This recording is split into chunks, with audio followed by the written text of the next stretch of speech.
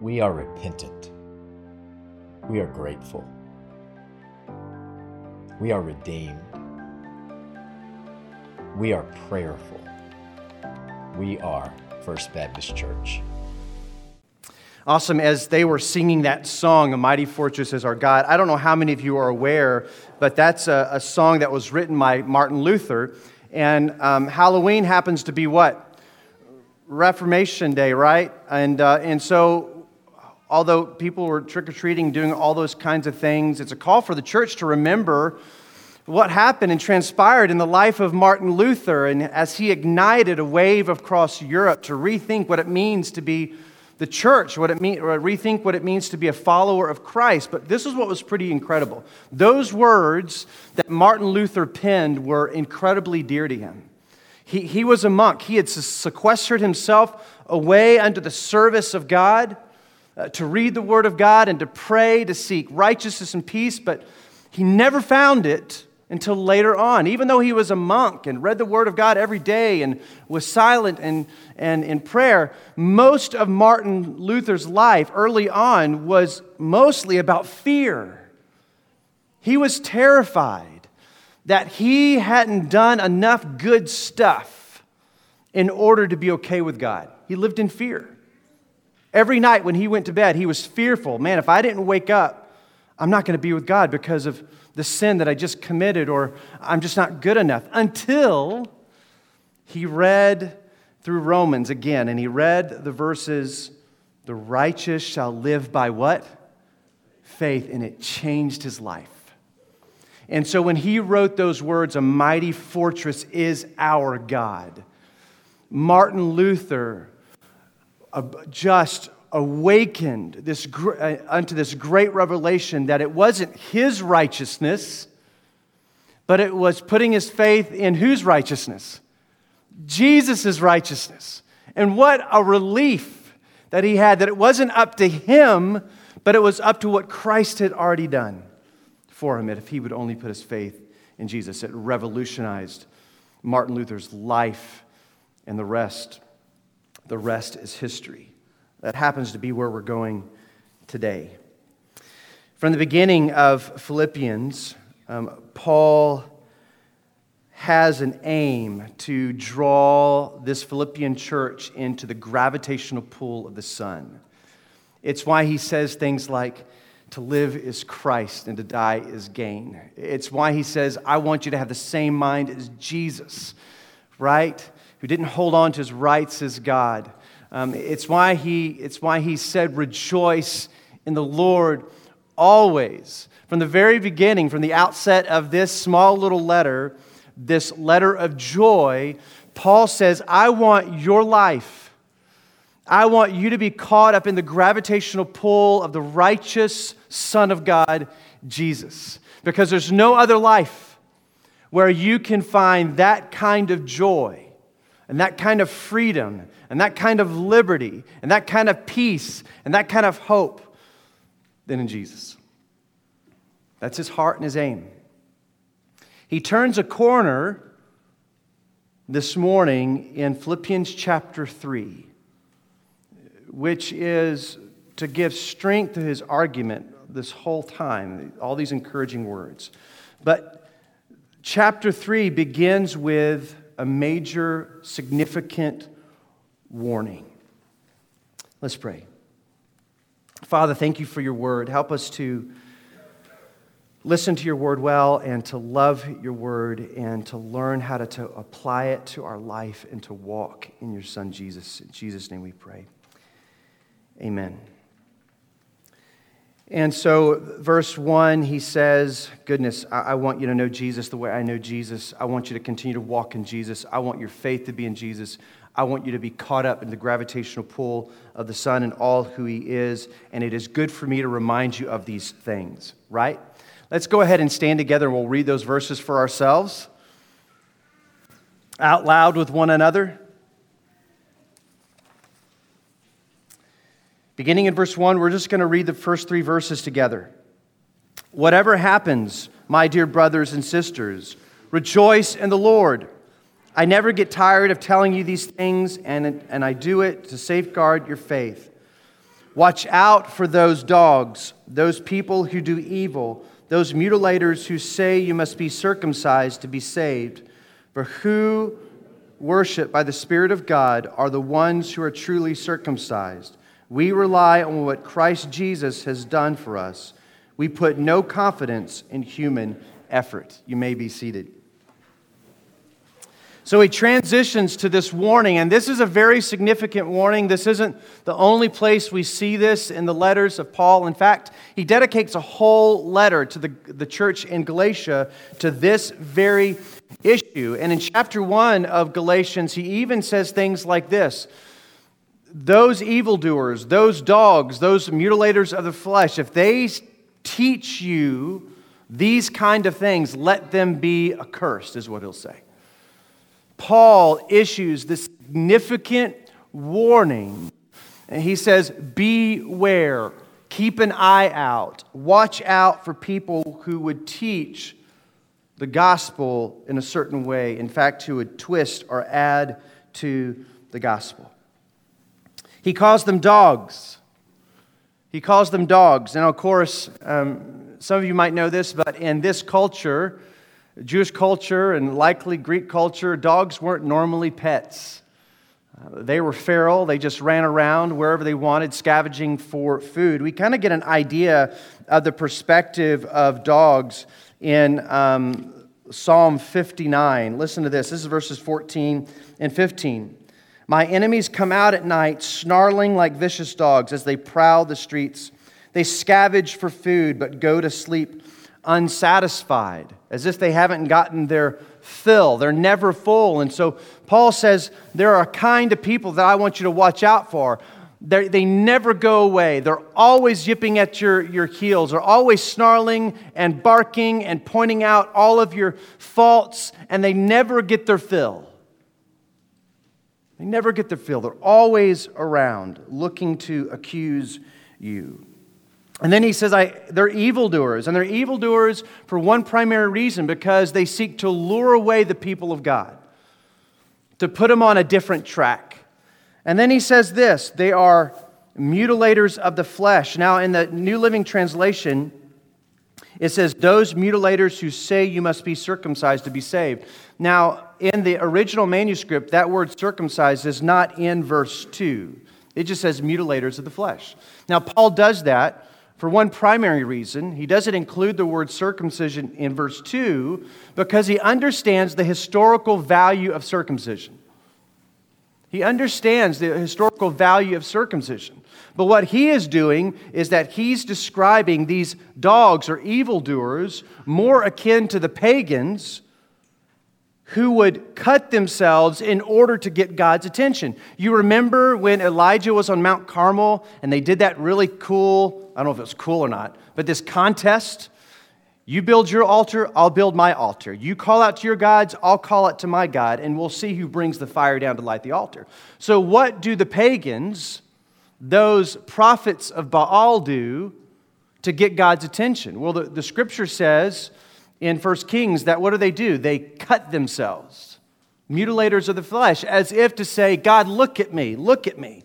Well, that's how Paul is describing these evildoers, these dogs who are mutilators of the flesh, because they see circumcision as a way to get God's attention, to find His approval. In much the same way the pagans would do. They had a wrong view of circumcision altogether. So he calls them mutilators of the flesh. They had put their confidence in the flesh to find approval with God. And these dogs, these evildoers, these mutilators of the flesh would seek to add to the gospel and tell the churches across the land, who were mostly made up of Gentile believers, you have to do something in addition to having faith in Jesus. Primarily, you have to take on the law that was handed down to Moses. You must be circumcised. And only then will you get God's attention and find His approval, if you do that in addition to loving and putting your faith in Jesus. Paul would have none of it. Paul would have none of it. Beware, watch out for people like that. Church, there is a kind of religion that masquerades as faith, but trades in fear and pride. Not just then, but today. There is a type of Christianity that masquerades as faith, but trades in fear and pride. Fear in that you don't feel ever quite good enough. You don't muster. You're always looking over your shoulder. You think that your place and position with God is determined by your latest sin. And you're just hoping that some way that you just have enough, that you've accrued enough, that it would be okay with God. And so you live your life with fear, just wondering if what I've done is actually good enough, or what I'm doing is actually good enough. Fear or pride. Goodness. When Jesus hung out and talked with the Pharisees, and even Paul too, they had this laundry list of good works, the way they looked, the robes they wear, the words they used, the laws that they obeyed, and they walked around with this great sense of self-righteousness that, wow, look at me, God must really approve of me. In fact, God probably thinks, God, if I just had more people like them. There is a kind of a religion that masquerades as faith but peddles in fear and pride. And that's what Paul is warning against. Don't do that. Now, most of you can't see this image. It's a black and white picture a few days after D-Day. This is actually Operation Market Garden, where Allied soldiers parachuted in by the thousands into the Netherlands or Holland. But not unlike D-Day. I don't know if any of you have seen movies or pictures of what happened in D-Day when they stormed the beaches of Normandy, and thousands of men came upon shore, and other thousands parachuted on the shore and beyond the enemy lines. And if you've seen those images or those moments in those movies, it's the scariest thing I've ever seen on the screen, right? They're literally pushed out of these planes while flak and explosions are going everywhere. You have no idea if you're ever going to make it to the ground. Many of them did not. But can you imagine the kind of fear that those men experienced the moment that they had to step off of that plane, and even before then? Not knowing if they were going to make it. Maybe by pure chance I'll survive. And even then, there's a kind of a religion that peddles in that kind of fear. Gosh, you may or may not make it, depending upon what you do. Are you doing this? Paul says, stay away from that. Stay away from that. In fact, he'll say you weren't made for that. You weren't made to live in that kind of fear. You weren't made to live with that kind of puffed up self-righteousness. You were made to delight, to find redemption and freedom and joy in Jesus. That's the kind of life you were made to live for. So don't live in fear and pride. Watch out for those people that would try to convince you that you have to add something to your life in order to find approval in God. Somehow accrue your own righteousness in order to be okay with God. He says, don't live that way. You weren't made to live that way, and you can't live that way because it's just a life of fear or pride, and both lead to destruction. In verse 3 of chapter 3, Paul writes this, for we who worship by the Spirit of God. He's talking about identity, right? For we, and he's talking about Gentiles and Jews in this little church in Philippi, but we who worship by the Spirit of God, that our identity through Jesus, established by the Spirit of God as a deposit in us, we worship by the Spirit, not based upon what we've done, but by the Spirit. Listen to what he says about circumcision. For we who worship by the Spirit of God are the ones who are truly circumcised. We rely on what Christ has done for us. We put no confidence in human effort. This is not the first time that we see this kind of idea in the New Testament. Jesus began teaching this truth long before Paul put pen to paper. There's a conversation in John chapter 8 which rattled the Pharisees and the Judeans who were overhearing and interacting with Jesus. And they were on the cusp of trying to understand who Jesus is. Some of them liked him, some of them didn't. Many of them were troubled by Jesus and the way he taught the Word of God.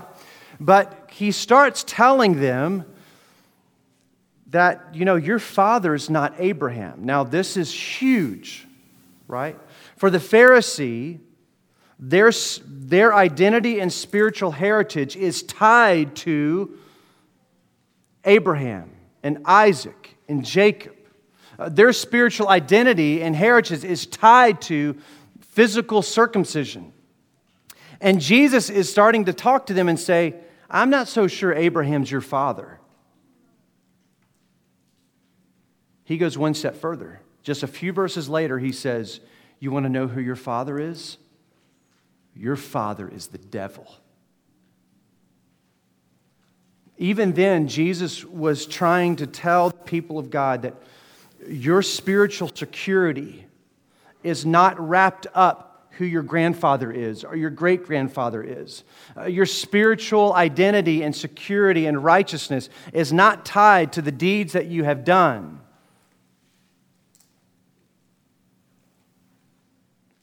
Your father is the devil, he would say. And that's exactly what Paul is alluding to here. He says, we are the circumcision, even though most of you in this church have never been circumcised. But your hearts have been circumcised. You are declared as sons and daughters of God, not because of the laws that you've obeyed, or the things that you have done, or the righteousness that you've accrued for yourself, or who your grandfather is, or the buildings that you walk into, or how many Bible studies you attend. No, he's saying, listen, you are the circumcision because you are in Jesus. And your identity is secure in Christ. You worship in the Spirit of God, who is a deposit, declaring that we are sons or daughters. Paul would say, beware of those who would tie your spiritual identity to anything else other than Jesus, who tell you you have to do more, be more, when Christ is enough. Verses 3 through 6. For we who worship by the Spirit of God are the ones who are truly circumcised. We rely on what Christ has done for us, not what we can do. We put no confidence in human effort, though I could have confidence in my own effort if anyone could. Indeed, if others have reason for confidence in their own efforts, I have even more. So Paul is going to strengthen his argument by sharing his own testimony, right? He's saying, listen, we put our confidence in Jesus. We don't put our confidence in the flesh, in the things that we can do, the things we can muster up for ourselves. But listen, if anyone could pull it off, it would have been me. It would have been me. Paul had every reason to boast in who he was, his lineage, his legacy, or his heritage. If anyone could say, look at me, it was Paul, and that's what he's saying here. If anyone could have done it, more than anyone, it's me. And what does he list? He says, I was circumcised when I was 8 days old, the exact time when a Jewish boy was to be circumcised. I am a pure-blooded citizen of Israel and a member of the tribe of Benjamin, a real Hebrew if there is ever one. If anyone is the truest of Jews, I am. I've got all the signs, I've got all the papers, I've got all the documents. And he goes on. He says, I was a member of the Pharisees who demand the strictest obedience to the Jewish law. I was so zealous, in fact, that I harshly persecuted the church.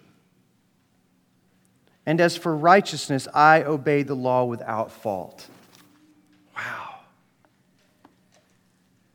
So Paul says, listen, if you want to know my story, I'm a Jew of Jews. I've done everything that I was supposed to do from the very beginning. In fact, I am completely obedient to the law. I did everything they told me to do.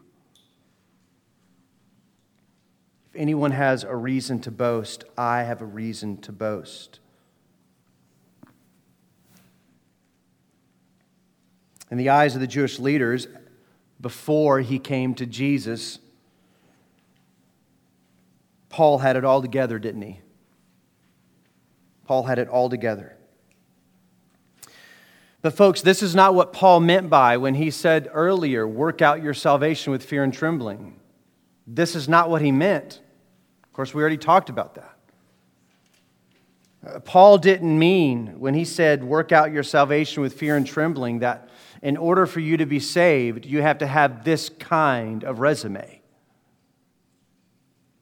That's not what he meant at all. You are not more or less righteous because of how you live, or what you drink or don't drink, of the places that you go, or how you vote. The things that we do is not what makes us righteous. And that's what Paul is saying.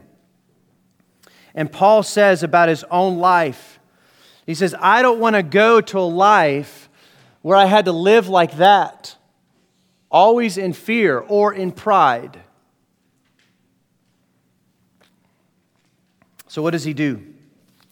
Beginning in verse 7, he says, I once thought these things were valuable, but now I consider them worthless because of what Christ has done. Yes, everything else is worthless when compared with the infinite value of knowing Christ Jesus, my Lord.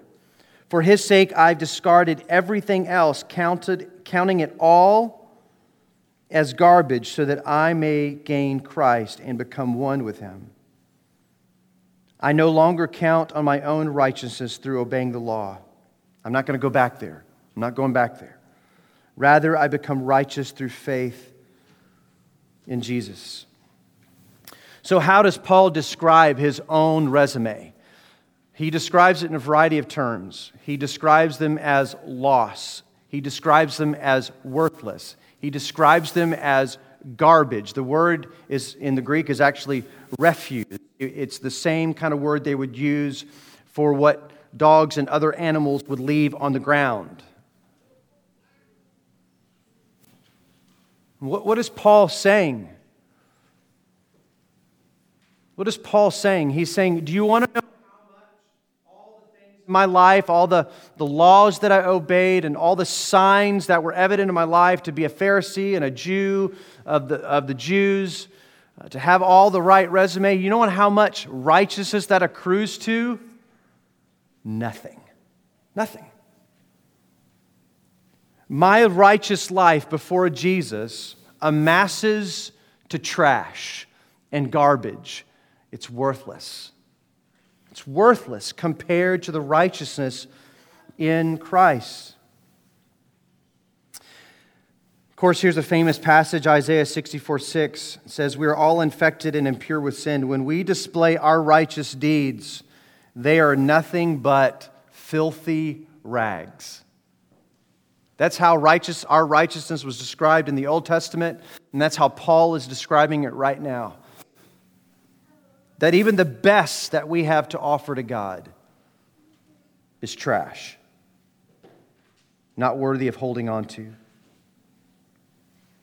And so Paul is saying, my security rested not in what he did, or my security does not rest in what I do or what I do day to day, but my security, my righteousness is held secure in Jesus' righteousness. I am safe and I find approval and I'm okay with God, not because of my righteousness that is now nothing, but who Christ is and His righteousness. That's where His security lies. That's why we sing songs like A Mighty Fortress is Our God. That's why we declare, like we do in Romans chapter 8, that nothing can separate us from the love of God. That's not because of something we've done. That's not something because we've added to. That's something that Jesus has secured because of His life. And Paul says, I am no longer putting my faith in my righteousness. I'm putting my faith in Jesus' righteousness. Paul wants the Philippian church to know security, and he wants them to have confidence. He says, I don't want you to live in fear, nor do I want you to be puffed up in self-righteous pride. I want you to have confident security, not in yourself, but in your faith in the person of Jesus. I want you to pursue Him. I want you to get caught up in His orbit. That's why he says, I count it all loss compared to the surpassing value of knowing Christ Jesus. I want you to set that as your trajectory, not trying to create a list of all the great things that you've done, but I want you to set your trajectory and pursue and abide in Jesus alone. That's where I want you to set your eyes, the author and perfecter of your faith. You're not the author and perfecter of your faith. Jesus is. Set your eyes there. Paul says, that's who I want to know. That's who I want to pursue. And everything else I count as loss. I count it as garbage compared to gaining Christ and becoming one with Him. He goes on. In verse 10, he says, I want to know Christ and experience the mighty power that raised Him from the dead.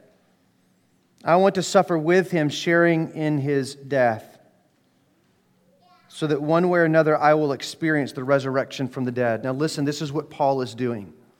This is how he keeps Jesus in the center of his life, pursuing Christ and not his own works. He says, I look back and I find my security in what Jesus did on the cross.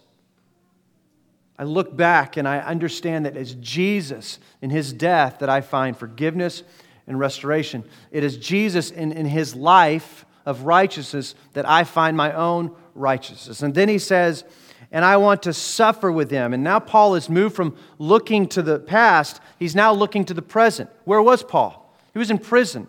Paul is not saying, gosh, I just can't wait to suffer more. That's not what he's saying. Paul is finding himself in suffering in the moment, and he says, as I suffer, I want to suffer for Christ, because I trust in the presence and security in Christ. I trust in the promise of Jesus, even in the midst of suffering, that on the other side of it is joy and hope and restoration. So he looks to the past, he says, I find security in the death and resurrection of Jesus. I find security in the moment, in the midst of my suffering, because of the promises of God. And then he looks to the future and he says, I long for the resurrection of the dead. I can't wait till Jesus comes back. The whole time Jesus is in view in every single moment. He says, would you join me in that kind of view? Would you live like that? Don't live in fear. Live like that. Rest in the righteousness of Christ. Just some closing thoughts. What does this mean for us? This truth, this significant warning. Christian, let me just mention a few things. First, Jesus isn't making up the difference in your life. He isn't making up the difference. In other words, Jesus isn't looking at your laundry list of good works, which really amounts to nothing, right? But here's my good works, Jesus. This is all I have. And Jesus says, well, I'll just take care of the rest. That's not what this means. Paul would say Jesus is the difference. He is your righteousness. You have nothing to offer Him. He fills the whole ledger. Your ledger is empty. And even if it was full of anything, it would be trash. So Jesus isn't making up the difference. He is the difference. Secondly, you are not adding to what Jesus has already completed. There's a reason that Jesus said on the cross, it is finished. You're not adding to that. You don't have to add to what Christ has already done. There is enough Christian religions in our world that will tell us, no, you have to add to what Christ has done. You've got to work it out on your own. Jesus kind of levels the playing field, and you've got to add from there. Listen, you aren't adding to what Jesus has already completed on the cross. Thirdly, your righteousness does not rise or fall based on your most recent sin. Somehow God loves me less because of what I did last night or the thoughts that I had. That's what Martin Luther was thinking.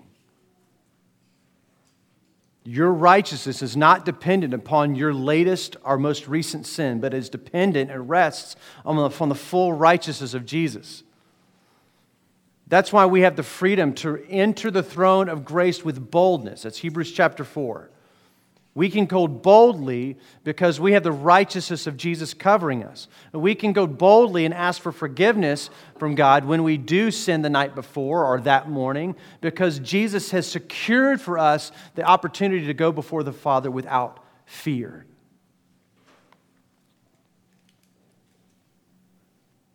Jude 24 says this. Listen to this. All glory to God, who is able to keep you from falling away, and will bring you with great joy into His glorious presence without a single fault. That's not because of work you've done. That's not because of the work that we've done. That's because of who Jesus is and the work that He's done. Church, let us not peddle in fear and pride. In our conversations with people about this life of faith, will you always point to Jesus as your righteousness? Always. Let's pray. Father, thank you so much for Paul's testimony, his security. It wasn't found in his own righteousness or his own work or his own ability to obey the law, but in your Son Jesus.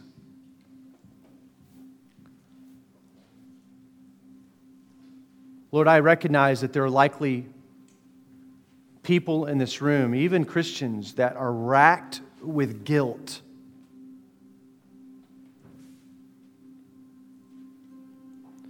Because they believe that your approval is dependent upon what they did the night before, or a behavior, an attitude in their life. And rather than running to you, they retreat from you.